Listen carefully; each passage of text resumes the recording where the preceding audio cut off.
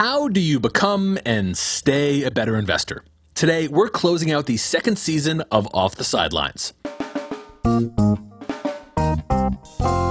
Welcome back to Season 2, Episode 11, the final one of Off the Sidelines second season. This is your guide to becoming a better investor. The world needs a new generation of great companies, and we need your help. I'm your host. I'm Chris Wink, the co-founder and CEO of Technically, a network of local tech economy news sites. Off the Sidelines is sponsored by Project Entrepreneur, a program by UBS. They want to strengthen the ecosystem for women founders and advance inclusive capital. That includes diversifying the pipeline of investors and supporters. Today, the final episode of the second season, we're going to bring together all the themes. It's a clip show. To do that, I am joined by Technically Managing Editor Julie Zeglin and reporter Michael Butler. Julie, Michael, thank you for showing up. Hey, Chris. Hey, what's going on, Chris? All right, we were doing a recap show. Yeah, it's just like your year-end Spotify Wrapped, kind of. Yeah, even though I use Apple Music, but yeah. All right, enough product placements. Okay, we're gonna hit the clips and the themes. Let's do this. Yeah. Hey, Chris, you should do that thing where you black out and you say asset class a bunch. I'm sorry. What do you think the themes are of the second season of Off the Sidelines? Yeah. Classy. Okay. Yes. So the central question we asked this season, who is an investor and how is investing changing? And yes, Julie, I will. A couple of things matter about why the focused attention on private market business investing. And for simplicity, we're just going to say venture capital. But so there's low interest rates, historically low, and that's means pools of money just trying to find a home for high returns. And then we have technology that's created a whole new sector of winner take most businesses and differently changed how investing happens. There's also been legislative changes to who and how can invest. But this season was a really hard look at who is investing and in whom, because finally a movement of racial equity has broken into investing circles.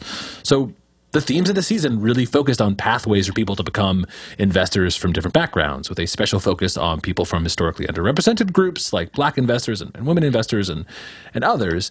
And throughout this season, we just kept coming back to diversifying who is investing and whom they invest in is not just a moral issue, but it's a business opportunity. I don't mean to sound crass, but that's what we heard, that we're talking new emerging markets as a serious asset class, Julie. Yeah, you made it almost all the way through without saying asset class. Almost. But yeah, so whether you're just dreaming about being an investor someday, or you're actively writing your first check, or you're experienced by having a rethink, this season has a lot of lessons on how angel and VC investing is changing. And this first theme, this first lesson for you at home is challenging network effect. We took that on because it's something we all rely on. It's how we get our closest introductions and ideas and perspectives, but it has an insidious side too. Right. So Nasir Quadri, who founded a new DC-based fund, in our first episode, he made a strong case for breaking out of your network if it doesn't represent the world that you're trying to change. Morgan Stanley put out a paper a couple of years ago that essentially said it's a $4.4 trillion missing opportunity when we're not investing in women and people of color. When you invest in Black women and diverse founders in general, you do outperform. When you have a diverse management team, you outperform. And so there's these clear metrics that clearly show that when you're sourcing companies with a racial equity lens, it's a good chance that your portfolio will outperform as well. Chris, didn't you say Lalita Taub said something similar? Yeah, totally. Episode 6, the one we did together, Lolita, she has a new firm called the Community Fund, and she says part of her investment thesis is that her team and portfolio will be diverse. Not for woke politics, but because she sees it as a business advantage. For smaller funds, like early stage funds like ours, I think the underperformance of funds has to do more broadly with a homogeneous body of investors who perceive the world with similar approaches and similar pattern matching. And I very much believe that if we are to produce outsized returns, we have to build a heterogeneous investor community to be able to identify the unicorns of the future. Yeah, and Chris, you keep dropping that stat of a rare example of success in changing business investing. What is it? In a recent 10-year period, the number of angel investors went from being less than 10% women to being fully a quarter, right? So we had Jenny Abramson from Rethink Impact in episode 8. I think that one of the things that's been holding women back for so long is the lack of flexibility in our workforce. And I think that the pandemic has taught a lot of people who didn't have really an incentive to want to learn to use Zoom, to want to learn to work in other ways, that actually it can be more efficient. So I think that's one reason I'm hopeful. And the other is, by 2030, women are going to control about 2/3 of wealth in this country. And women controlling wealth is a very good thing because women like to invest in impact and diversity and all sorts of things. And that has downstream effects. So we saw some gains in the number of women investors. Can investors use the good of network effect by diversifying who is in that network in other ways? Well, this season, a lot of people said so. So on the other hand, though, we heard from Indie VC scout manager Adele Johnson, who said that the whole structure of venture capital is just inherently flawed.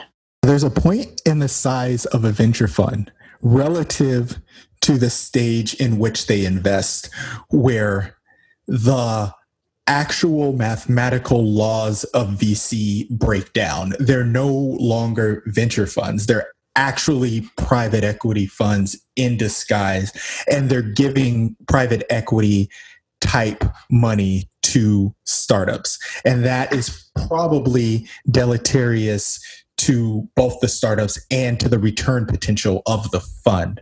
The later you invest, the more certainty there is, the less risk there is, essentially. But like all things, there's a balance. And what I'm saying is that the balance has not been struck. And we've gone way too far into building up these kind of large conglomerate funds that have too much money. That's problematic for various reasons. You don't want to overcapitalize a company, like generally. But then also on the other side, then there becomes a group of startups where they are never capitalized because all of the money is hoarded by these folks. This makes me think of Victor Wang, who founded the nonprofit Right to Start. He says that changing the entrepreneurship story is one that is entwined with changing investing. Speaking of entrepreneurs, Michael, you reported out a story for Technically based on the second episode, which was focused on what entrepreneurs can teach investors. So that was with Emily Foote, who founded an ed tech company and has since moved on to VC. Right, Julie. She said this. I think when you think about the power dynamics, the investor, they do have many more options of where to put their money than maybe an entrepreneur does from a perspective of where to get their money. And right. So, that's where I think the power dynamic comes in. They can always walk away. I had an angel investor once tell me that most investors invest in a company and say, okay, now you work for me. She told me she preferred to think of it as if once she invests in a company, she goes, okay, now I work for the entrepreneur. I don't actually think most investors would agree with that exactly, but there's a subtle theme in this season also about reputation management in investing. There's a lesson here of investors should be paying attention to how entrepreneurs would talk about them as a business partner. Once the power felt entirely in the investor's hands, perhaps that continues to change as this prominence grows. Chris, that makes me think of your interview with Brian Brackeen, who founded one of the country's largest Black-owned venture firms with a fund that's focused on both geographic and founder diversity. He sounds to me like he has a service leadership kind of attitude. Totally. And we had him and one of his LPs, a guy named Todd Cozen, in an episode I loved called How Can White Investors Be Part of the Solution? They talked about how you balance the morality and business advantage of fishing in a different pond than everyone else. We have reached a point in America where we can no longer afford, all of us as a group, to do it the same way. The same way has led us to a literal breaking point. And if you can make money as well, fixing that system. So again, we're not asking for any handouts here. We're not asking for donations. I'm trying to give you as much or more money back as in all your other investments. If you can do that and have less issues in the street, let's do that one. It goes back to the talk about everyone fishing in the same pond. So everyone is in the same pond with, again, 5 fish. And next to you is Andreessen, right? These big firms, Sequoia. And these guys have boats with nets, and they're out there catching everything. And you're staying to the side with a small rod. And then Lightship and a few others are fishing in a fully stocked pond. If you don't work at Sequoia, if you don't work at Andreessen, your chances of getting one of those 5 fish is infinitesimally low. Yep. And so when you say it's not my job, what is your job is to create market rate return and to find great companies. And if you're fishing in an empty pond, you're not doing your job. I also think it's worth entrepreneurs and investors really questioning how companies get financed. So episode 4 was what are alternative funding options for equitable wealth creation? And we spoke to Kendrick Nguyen of Republic, which is in that category of equity crowdfunding, which wants to radically expand who can invest in private companies. And that's upending almost a century of legislative norms.